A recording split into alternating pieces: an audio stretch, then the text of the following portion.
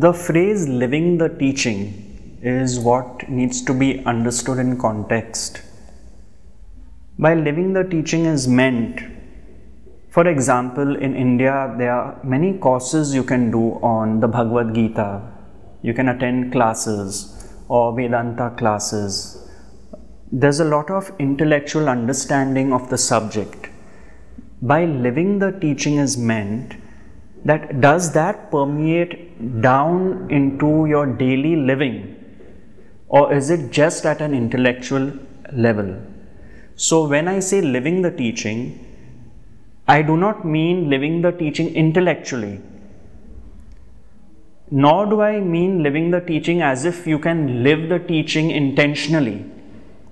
By living the teaching is actually meant that we are being lived through the understanding that is the teaching. So living the teaching is not an act of volition that yes, I am living the teaching, because that is again an intellectual living of the teaching.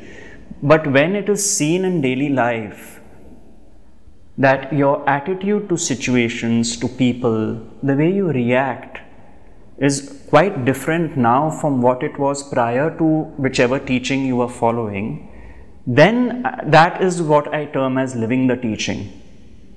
You see, because words are such that it's very easy to poke holes, point fingers, and somebody who's into intellectual understanding of Advaita Vedanta would say, how can you live the teaching? Absolutely you can't, because we are being lived.